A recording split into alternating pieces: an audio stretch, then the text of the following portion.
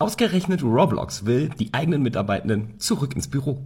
Virtuelle Welten, das Metaverse sei noch nicht ausreichend, um produktiv zusammenzuarbeiten. Schon interessant, dass andere Unternehmen, auch aus der gleichen Branche wie zum Beispiel Second Life, das problemlos hinbekommen. Shortcast Club